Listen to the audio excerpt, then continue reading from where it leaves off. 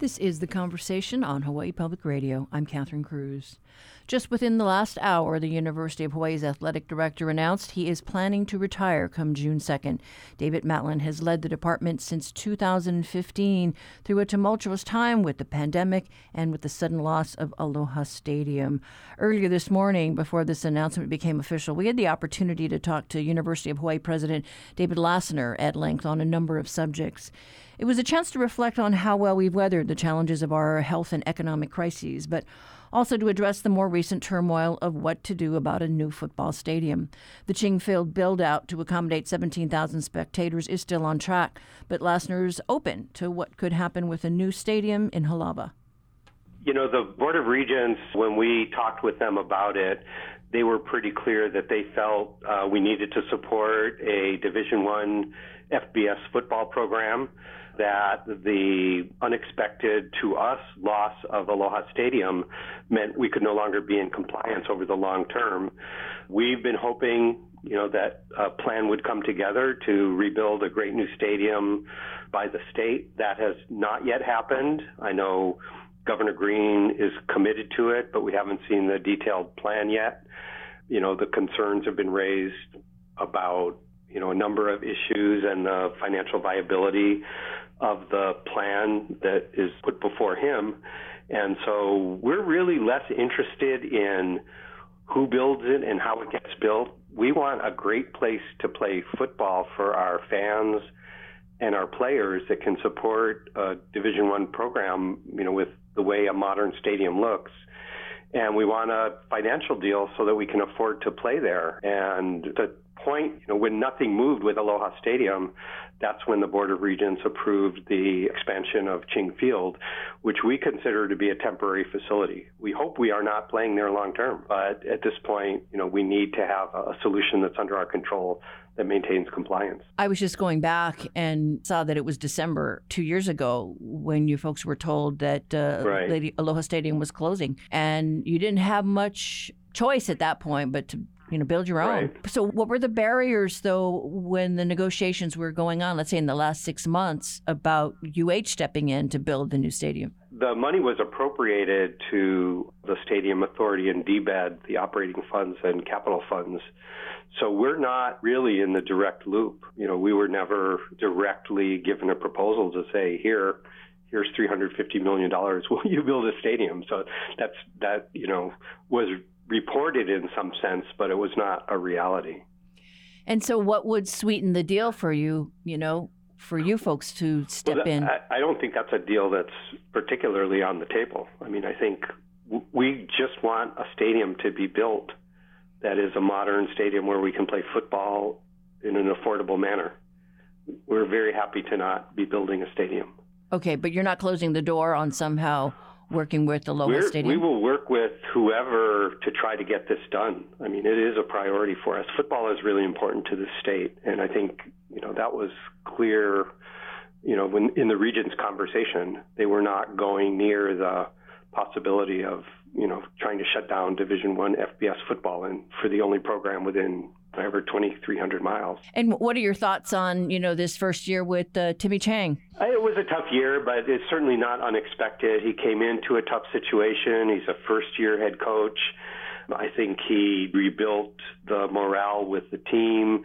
I think he does a remarkable job with the community.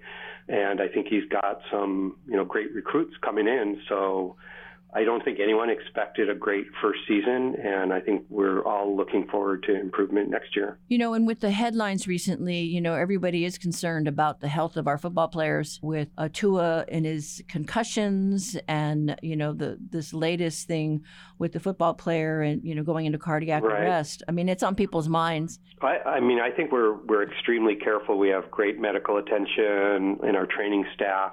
We're scrupulous about following concussion protocols. We report to the Board of Regents every year on, incidences of concussions in all of our sports. It's not just football, actually.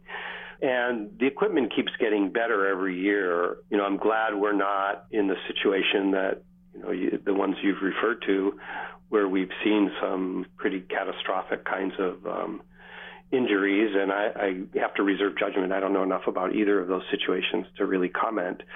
But we've been really careful, and I think we're also very clear that the success of our student athletes from a health perspective, a safety perspective, and their academic success, those are priorities to us more than, some of the other institutions where the whole program is about money. We've just come off of the anniversary of Title IX, and I know as part of the build-out plan for Aloha Stadium that you've got plans to put in a new soccer field for the women as well as track. We're really excited about that.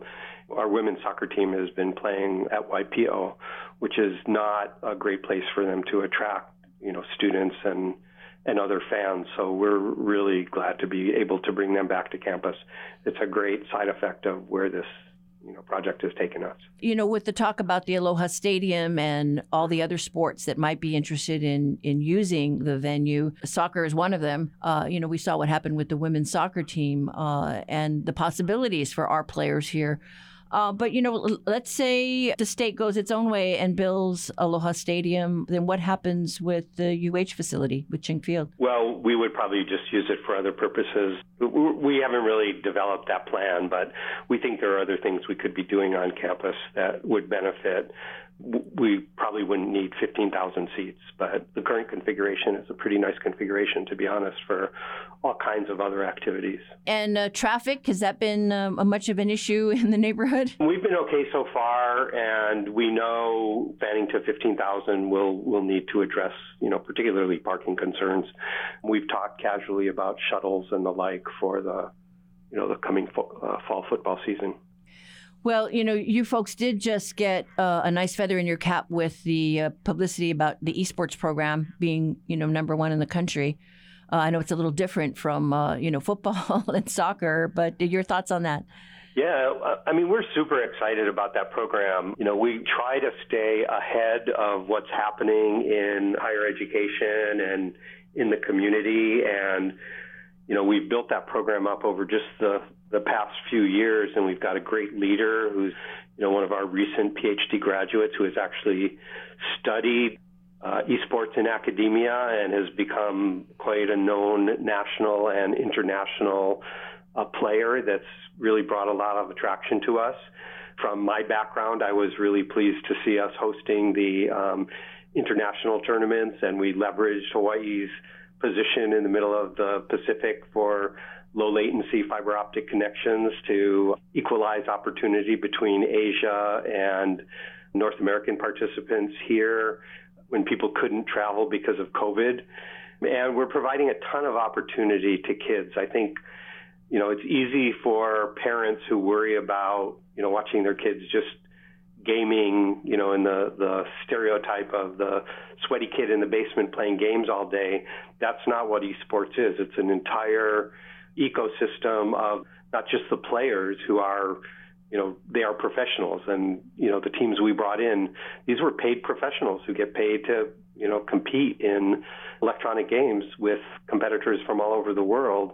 But there's also, the sports casting, the marketing, there's the construction of games and the technology around it. So far, esports is well over $1 billion a year as an industry globally, and it's only growing. And we're creating great opportunities, I think, for our students from Hawaii, as well as those who come here for this opportunity to really get not just a great experience while they're students, but for some of them, they'll be preparing for careers, more of them in the industry than as actual gamers, professional gamers. That's a limited opportunity, as is the case with intercollegiate athletics in general. That was David Lassner, University of Hawaiʻi President, who talked to us this morning about the future of UH athletics and the recent national recognition of our esports program. We'll continue our conversation with Lassner right after a break.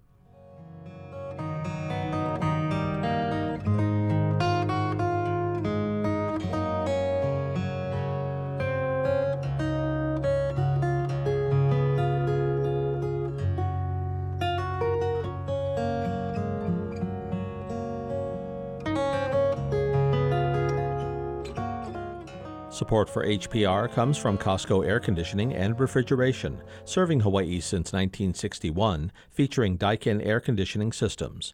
Listing of contractors who install Daikin products at CostcoHawaii.com. Join us for a live taping of The Splendid Table at Hawaii Theater on January 18. Join Splendid Table host Francis Lam for conversations with local guests about Hawaii's food culture and cuisine. Get your tickets at hawaiipublicradio.org/events. Co-presented by HPR and the Culinary Institute of the Pacific. Sponsored by Farm Lovers Markets.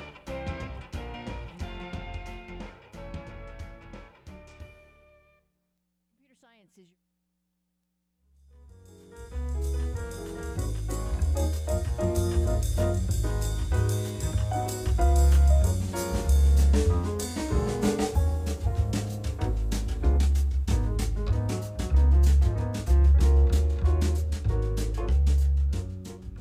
If you're just joining us, we have been talking with UH President David Lassner about what to do about a new Aloha Stadium and where UH might fit in. But we also discussed the university's strategic plan and how it's poised to address our workforce shortages and other weaknesses in our economy. Computer science is your background, and when you took over the information and technology area at the University of Hawaii, I don't know, did you ever imagine that we would get to this point?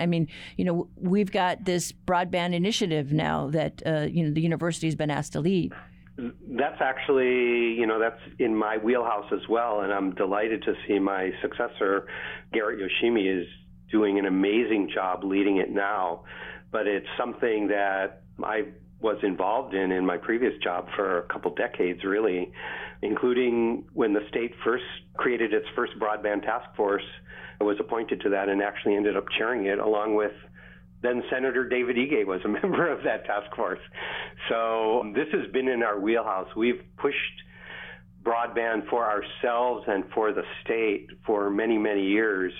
During the last recession, there was substantial federal stimulus funding, and the university got in front of the project that actually deployed fiber optics to every public school and every public library on every island.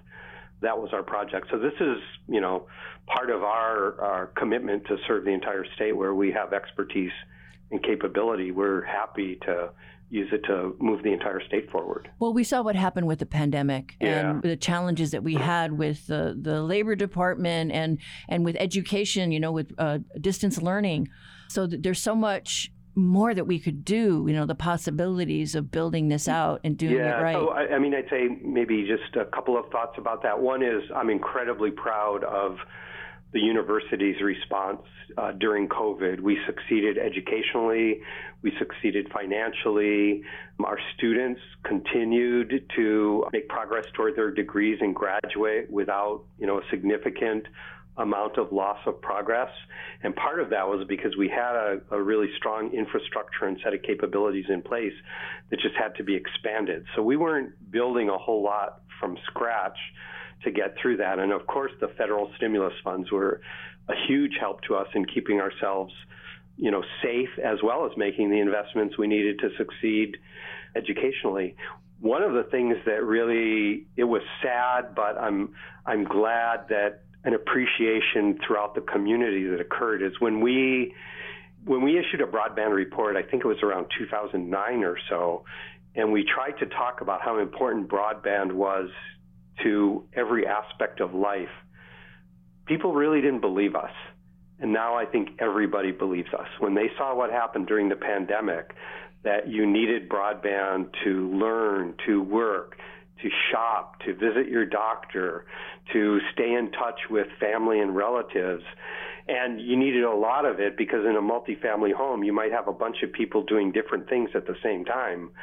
That realization would not have occurred without something as catastrophic as the pandemic, I don't think. And coming out of the pandemic, the other area that we need to work on is workforce development. Our board just approved a new strategic plan, and it's just got 4 points. And I know I could wax on about it, but I will say one of our key imperatives is to meet Hawaii workforce needs of today and tomorrow. And what we realized is that if we don't step up and take leadership in that, it won't happen. And, healthcare workforce is the first one we're really digging into, but we're equally committed to understand how we can address, the longstanding teacher shortage. There's just not a reason that we shouldn't be able to educate enough people who want to be in Hawaii to commit to these jobs in Hawaii, which tend to be, pretty good paying jobs. And in healthcare, the wages can go up really quite far, but we need to get them in, at the entry level as quickly as we can. And we've got some great initiatives going. The two things I'm most excited about, one is we had the best year in our history in extramural funding. And one of the strong contributors to that was our community colleges, which competitively received a number of significant 8-digit grants in workforce development to provide free training for the people of Hawaii to qualify for jobs. And then we're also working really hard with employers, that what we've realized is we can't just sit back on our campuses and do this ourselves. We need to engage in deep and meaningful ways with employers. And the Healthcare Association of Hawaii has really stepped up on behalf of the healthcare industry, and I believe we will have an equally strong partnership with the Department of Education to look at, how are we going to work together to eliminate their workforce shortages. Much of that, from what I can tell, is due to the large number of teachers they need to bring in from other places who tend not to stay here as long as the teachers who are born and raised here. Whether it's the teacher shortage or the nursing shortage or a doctor shortage, I know a lot of what we hear the talk about is housing. And you do have a building coming up not too far from Bachman Hall, which is faculty housing, right, and graduate student housing. Yeah, we have two public-private partnerships. These are great projects because, they're not based on a foundation of state investment. And it's one of the things we have had to learn how to do, and it's something the state hasn't been all that successful at. And when I say public-private partnership, I mean a true public-private partnership where the private partner has skin in the game and financial investment and risk in the game as well. The first one coming up is actually student housing. It's our RISE project, which is focused on helping develop the next generation of innovators, and that's something we did with our University of Hawaii Foundation in the old Atherton Y property, which that construction is going on. And the second one, we don't have shovels in the ground yet, and that's on the old National Marine Fisheries building across from our student housing next to East West Center. That one, we're still having to finalize plans. It's been struck pretty hard by the impact on the economy. We were not contracted before inflation hit, supply chain issues hit. So we're going to have to see how the financial picture looks for that one still before we ink the final deal. But certainly we're committed to doing it as a public-private partnership rather than the typical just ask the state for money and, hope for the best. And as we look, down the road, 2023, I mean, you feel pretty good about where we're sitting as a university? I feel great about the university. I think, we're digging in, and I think our leadership at every level understands that we need to step up and be the university the state needs. And we need to do that with all 10 of our campuses working together. We have an amazing opportunity here as a statewide system of public higher education where we provide opportunity for literally anyone in the state to get from where they are to where they want to be as long as they're willing to do the hard work and, have the capability. So whether it's an 18-year-old fresh out of high school or, a 40-year-old who's looking to retrain for a new job or somebody who just wants to upskill, we're looking at all of those things, and our community colleges have unique roles in that. Our two regional institutions have unique roles in that, and our great research university have an important role in that. When we talk about the extramural funding, and we're really proud of going over $500 million, that's not really money, just to fund the university. That's money that is being invested by primarily the federal government, but also others in the University of Hawaii addressing the needs of Hawaii and the nation. And it's because they see our capabilities in all kinds of areas like health research, cancer research, indigenous health, Pacific Islands, climate change, energy resilience, understanding of the Pacific. All of these things are areas that are important to the state and the country, where UH has incredible capacity in our faculty and where our students are really eager to learn and participate and discover. I'm really excited about getting to lead this amazing institution in, my home, which is the best place on earth. All right. Well, David Lassner, thank you so much for your time. Okay. Thanks, Catherine. Take Alrighty. care. Aloha. That was University of Hawaii President David Lassner, who took time in this first week of the new year to reflect on the possibilities of a new Aloha Stadium, as well as how Hawaii's public university is poised to help with our workforce shortage of everything from teachers to nurses.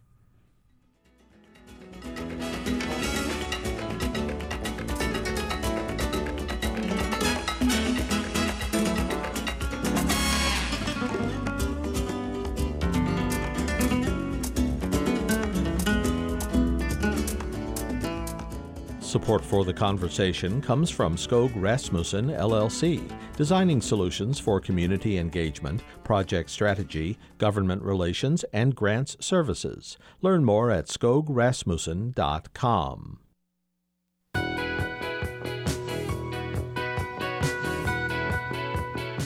I'm Bert Lum. Today on Bite Marks Cafe, we turn the clocks forward and predict what's in store for 2023.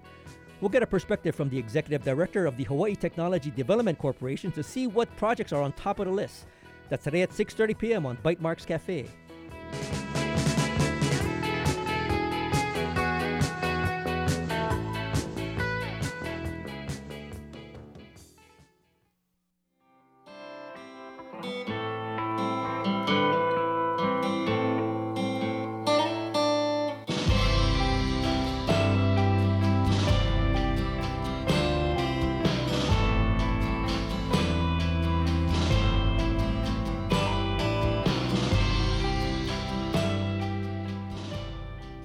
The drama in the House. That is the subject of today's reality check. Honolulu Civil Beat reporter Nick Ruby joins us from the nation's capital. Good morning, Nick. Hi, Catherine. Thanks for having me. Yeah, so you're up on the Hill today. I am standing outside the House chamber where Kevin McCarthy is about to lose his sixth bid to become Speaker of the House. Your story today talks about poor Jill Takuda. She's a newbie, a freshman, and she's been waiting to be sworn in, but that can't happen. That's right. So the situation here is Kevin McCarthy, who's a Republican from California, is trying to become Speaker of the House. He's spent the past several years trying to put himself into this position, but he's facing a lot of opposition from the far right of his party. They're demanding all sorts of concessions from him before they give him his vote. And of course, their vote is needed because the House is pretty narrowly divided with Republicans in control by only a handful of members. So of course, a small group can have enormous sway. Now, what this all means for Jill Takuda and Ed Case, other new members of Congress, is that they can't be sworn in. In effect, the House of Representatives, there is no House of Representatives right now. You need a speaker before they can be sworn in, and until that happens, legislation, the legislative process, at least within this chamber, is at a standstill. And Jill Takuda, who was elected in November, is still technically considered a member-elect. Of course, she was supposed to be sworn in yesterday. I know, poor thing. She's got all delay. Her family's there, and yeah, it's just stymied at this point. Yeah, that's right. I mean, member-elect Takuda, she brought her mother's Bible with her to be sworn in on during a ceremonial swearing in. She even dressed up wearing an outfit that had the print of the Ku'e papers, the annexation papers that were submitted to Congress in 1897 in opposition to Hawaii's annexation into the United States. She had on a number of lei, including one that was given to her by U.S. Senator Mason Hirono, and another that was made of kukui nuts that were felled in her own district where she's from, in Kaneohe.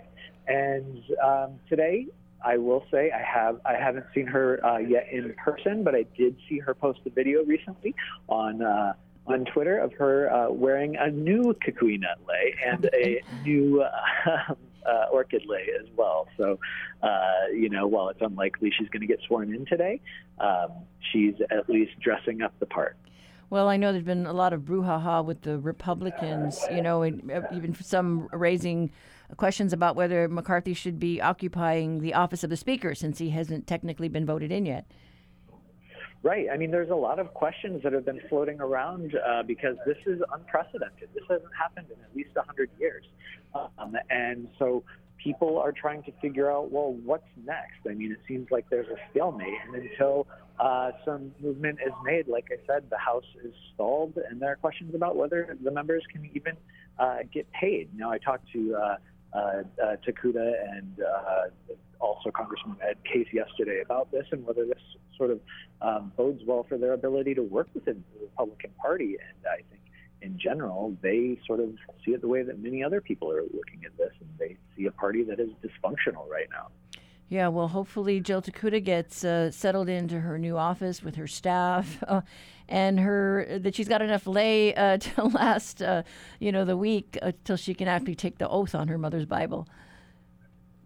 Yeah, I mean, we're just going to have to wait and see when everything unfolds. And until then, I know that she is settling into her office. But when I was there yesterday, all the shelves were pretty bare. But like I said, she just got here. And, maybe soon she will actually be sworn in. Okay.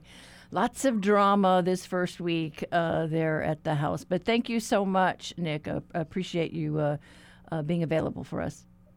Thank you for having me.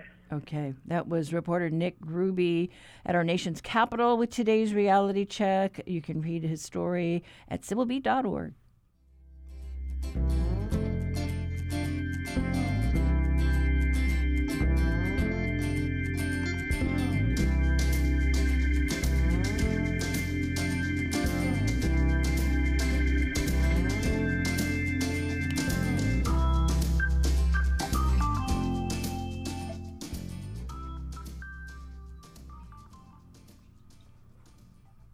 We are just coming off what's traditionally a busy holiday period for travel in the United States, including here in Hawaii.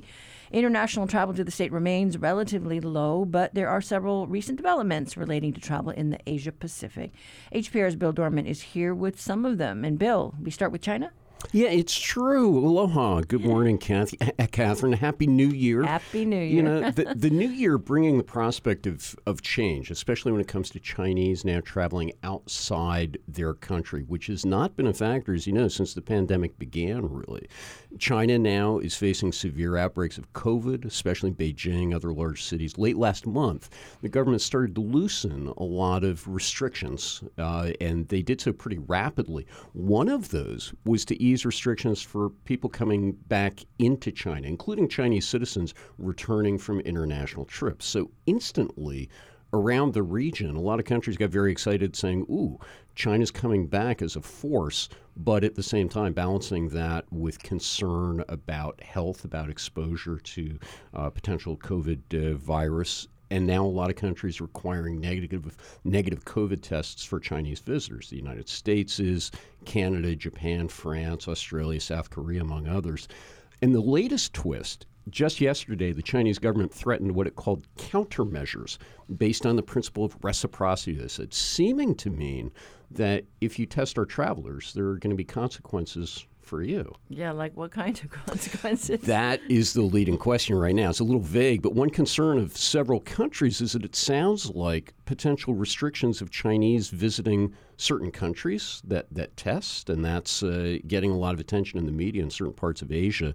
In the years leading up to the pandemic, a lot of countries became more dependent on Chinese tourists, especially those which have or are trying to develop hospitality sectors. So really, you can think of this as kind of a supply chain disruption, with the supply being Chinese travelers. Thailand for example, is one example. The economy relies on tourism, more than 10% of its economy. And China, historically, before the pandemic, was its biggest market by far.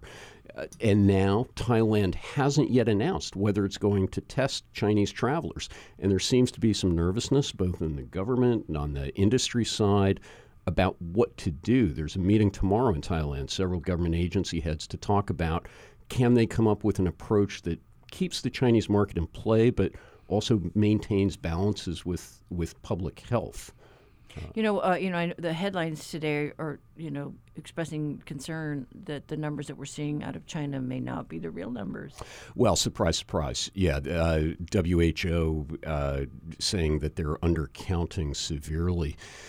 And again, it's as with other numbers and increasingly economic numbers as well, but health numbers in particular coming out of China, what is credible and what that estimate really is. There's really no way of knowing that, and there's not going to be for a while. But it's a concern in the region for sure.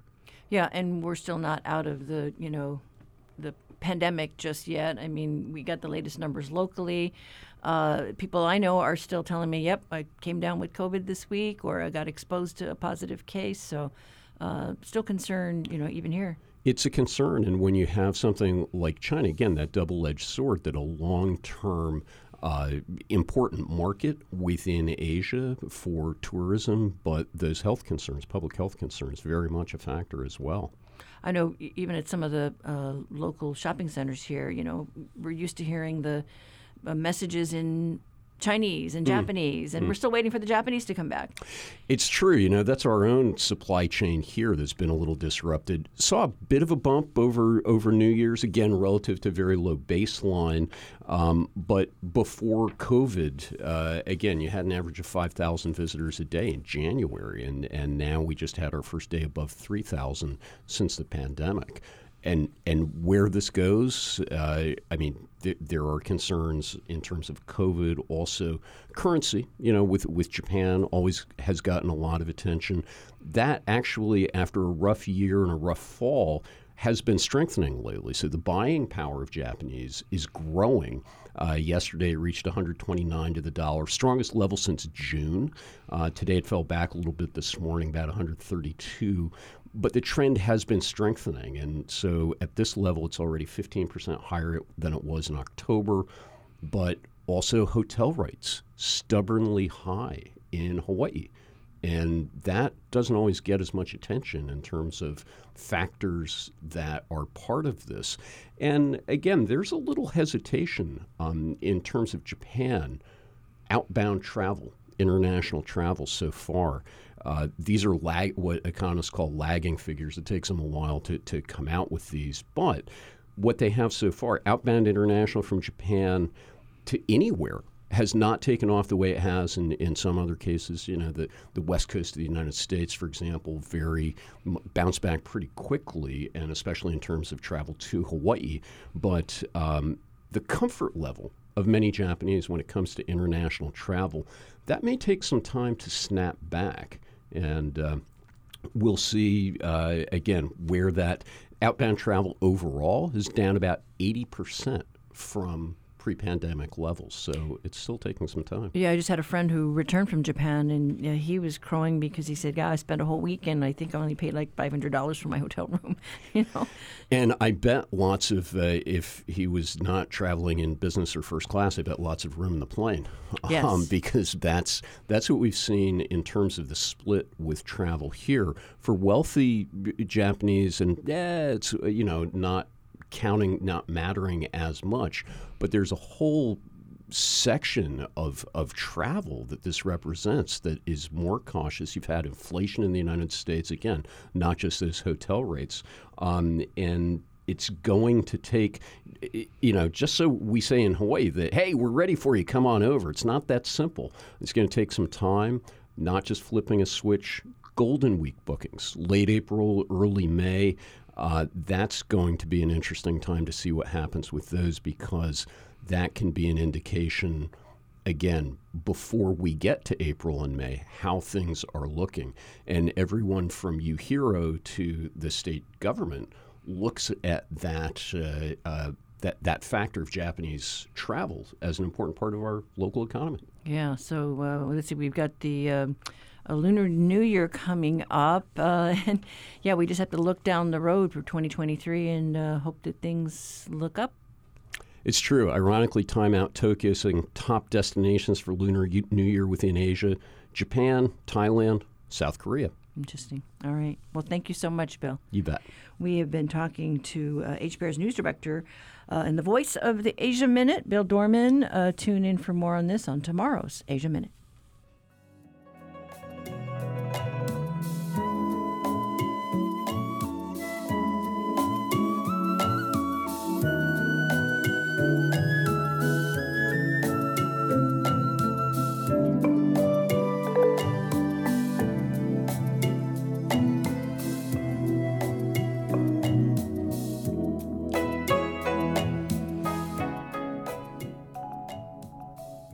This is The Conversation on Hawaii Public Radio, and this week's Manu Minute is a showstopper, the peacock. You'll easily recognize those magnificent birds on sight, but are you familiar with their song? Well, we've got that for you today, thanks to the Macaulay Library at the Cornell Lab of Ornithology. Here's your Manu Minute with University of Hawaii at Hilo professor Patrick Hart.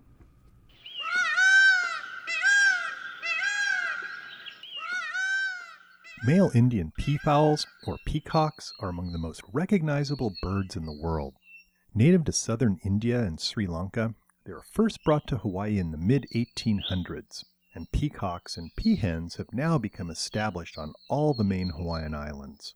They can live in a variety of habitats, including neighborhoods, parks, and woodlands, and with their omnivorous diet, eat a range of foods, including fruits, grains, insects, and even small vertebrates like lizards and koki frogs.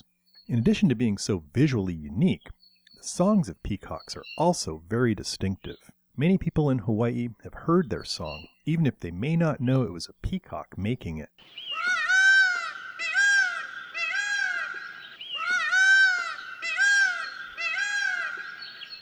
The reason why peacocks have such massive, iridescent, and beautiful tails has been a source of wonder for centuries. We usually assume that most characteristics of animals have evolved to make them better adapted to surviving in their environment. But how could such a large, showy tail improve a peacock's chance of survival? Even Charles Darwin, after publishing his theory of natural selection, famously said that looking at a peacock's tail made him sick, because natural selection could not explain it. This over time led him to propose a second theory known as sexual selection, which is now widely accepted and holds that showy ornaments on animals, such as the peacock's tail, have evolved through selection by females. In other words, females choose those males with the largest, prettiest tails, and those are the ones that pass on their genes to the next generation, while the males with the less showy tails may get no matings at all. This often happens in mating arenas known as leks, where multiple males all come together in a group competition to show off their tail ornaments to choosy females. Over time, the tails evolve to be showier and showier because that's what the females want. Peacocks are known as pikake in Hawaiian, and they have an important connection with Hawaiian royalty. Princess Kaiulani was so taken by the birds she became known as the Peacock Princess. When a new sweet-scented species of jasmine flower was imported to Hawaii, Kaiulani fell in love with that as well, and named it after her favorite bird. Pikake are still one of the most common flowers for lei across the islands, and it's said that the night Kaiulani died in 1899 at the age of 23, her peacocks screamed so loud they could be heard for miles away. For Hawaii Public Radio, this is Patrick Hart from the UH Hilo Department of Biology. Support for Manu Minute comes from Evergreen by Deborah. At evergreenbydeborah.com, learn more about porcelain tile by Royal Mosa, made using recycled water and hydroelectric power to create floor and wall tiles inspired by trends in design and architecture.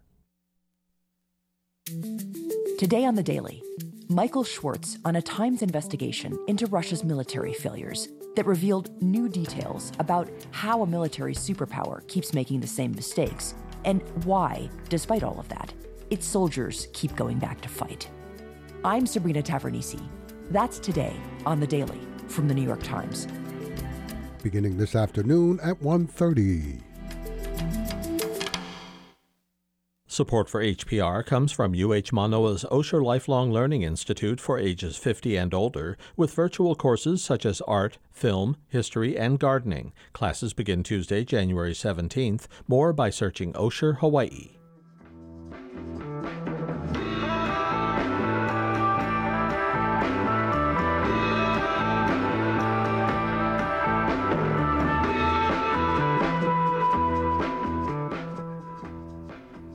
Born into a family of musicians, volcanologist Leif Karlstrom got his first violin before his first bicycle. He carried his love of music with him, but never imagined it would play a role in his scientific study. Then, while teaching at the University of Oregon, Karlstrom came across colleagues in earth science who were turning earthquake data into sound, a process called sonification.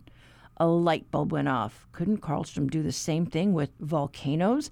And what if he took it a step further to make something truly unique? The Volcano Listening Project was born. He has since made several volcanic music pieces, including one that uses data from our very own Kilauea. The Conversation Savannah Harriman Poet reached out to Karlstrom to hear more about the meeting of his two worlds.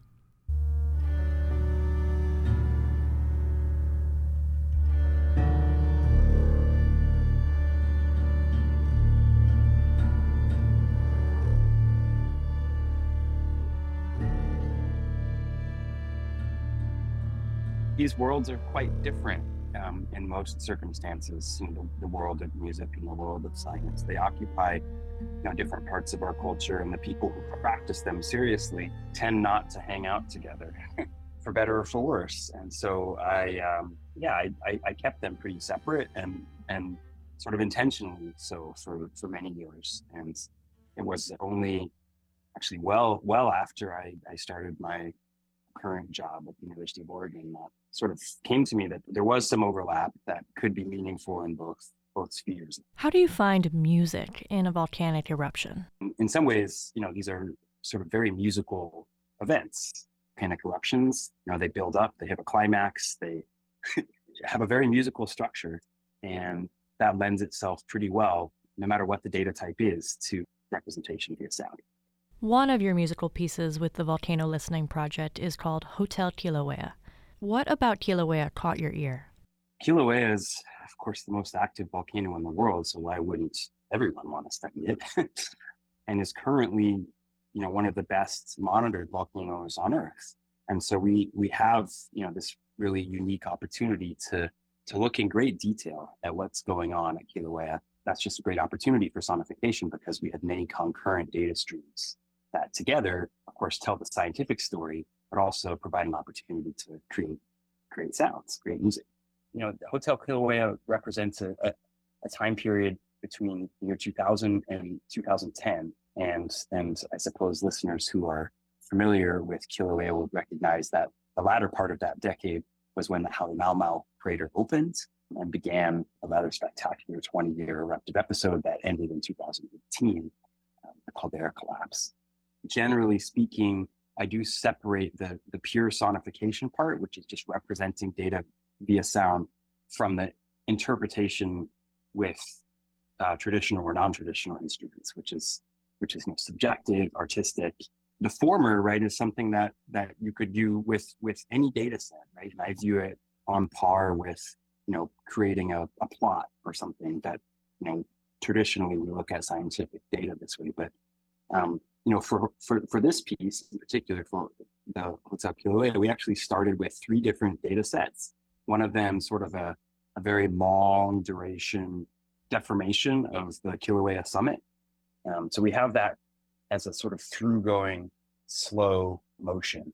Superimposed on that, we have much more rapid deformation, which were episodes that happened episodically, not at a regular interval, but quite often throughout the last sort of 20 plus years of Kilauea's activity. And we use different types of sounds to represent each. They're very faithful to the data, but they're represented in different ways sonically. Third data set that we used in that particular piece was continuous gas emissions reported at the summit, SO2, sulfur dioxide gas being reported at Kilauea summit. That latter part of the decade, starting about 2007, we saw a lot of sulfur dioxide being emitted from the summit, coincident with the opening of that crater.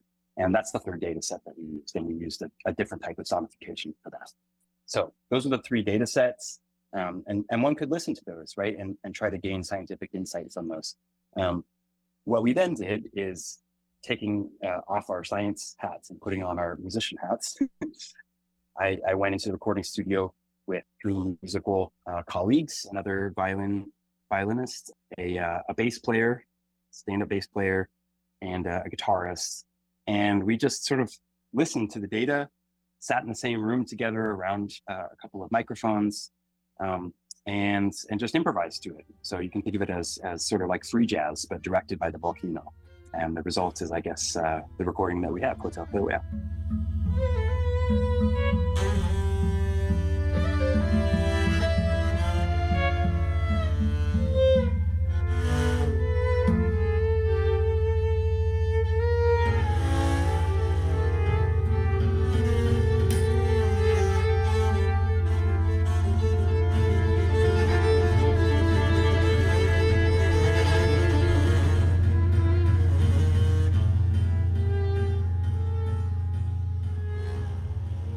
The guitarist and bass player both used a technique that's maybe formally called prepared guitar, prepared bass. And really what it just means is like messing with the sounds by sticking things between the strings. And I think there was a paper clip involved. There was some sort of crumpled up paper. There was, I think, a rubber band, things that sort of made the instrument seem a little less familiar. And those together, I think, made for some pretty unique sounds.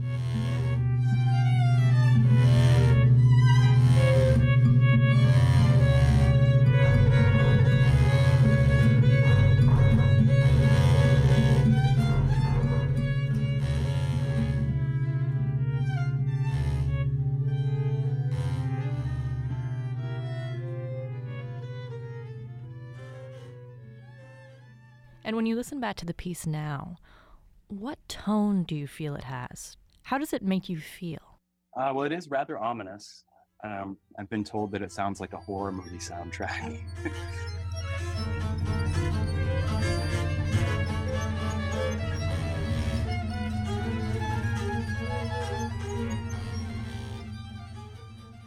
You know, I don't actually, I guess I don't really try to overinterpret or emote too much.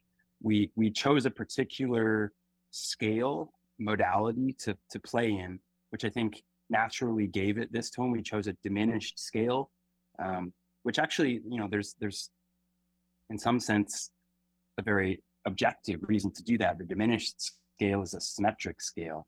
It's right. It's a whole step followed by a half step, followed by a whole step, followed by a half step, etc. It does sound dark and a bit dissonant, actually, but it is one of the most objective ways in which you can play. And so we chose that. So I don't think it was meant to convey a particular emotion or particular feeling, but rather we were trying to mimic the objectivity of the data sonification approach.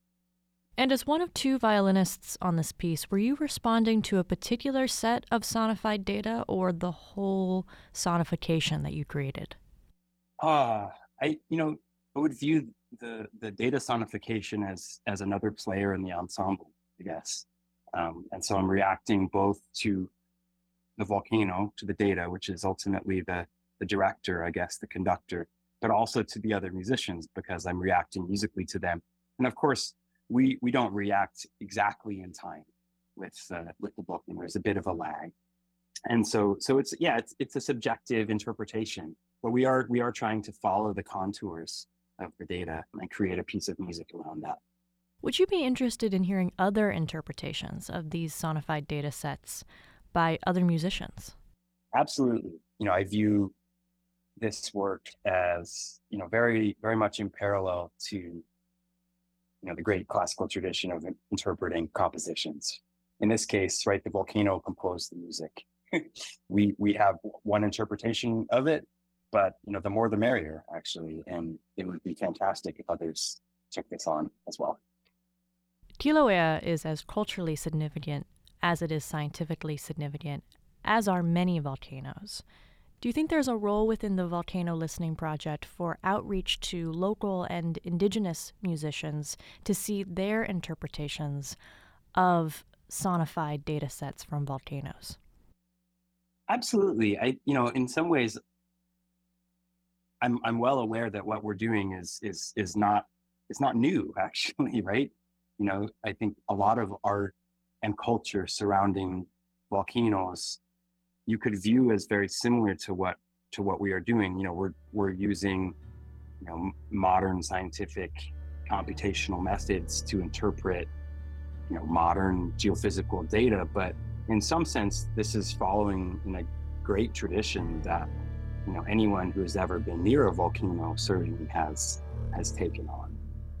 So if there's an opportunity for us to complete the circle in some sense, right, to use the sonifications that we've created to motivate other interpretations, perhaps in a more traditional sense, or however that may manifest, I would be really interested to see that happen.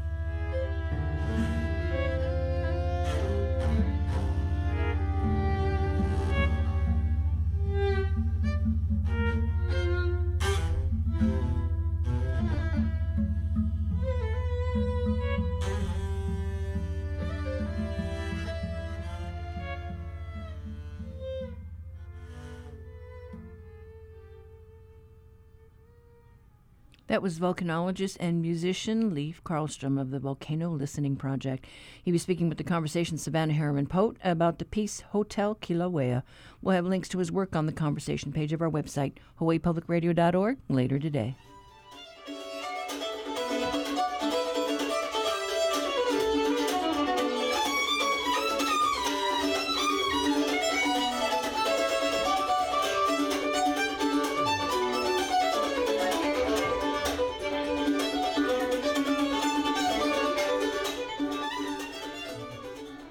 We have to go now, but up tomorrow we plan to talk to a cardiologist about heart health for athletes.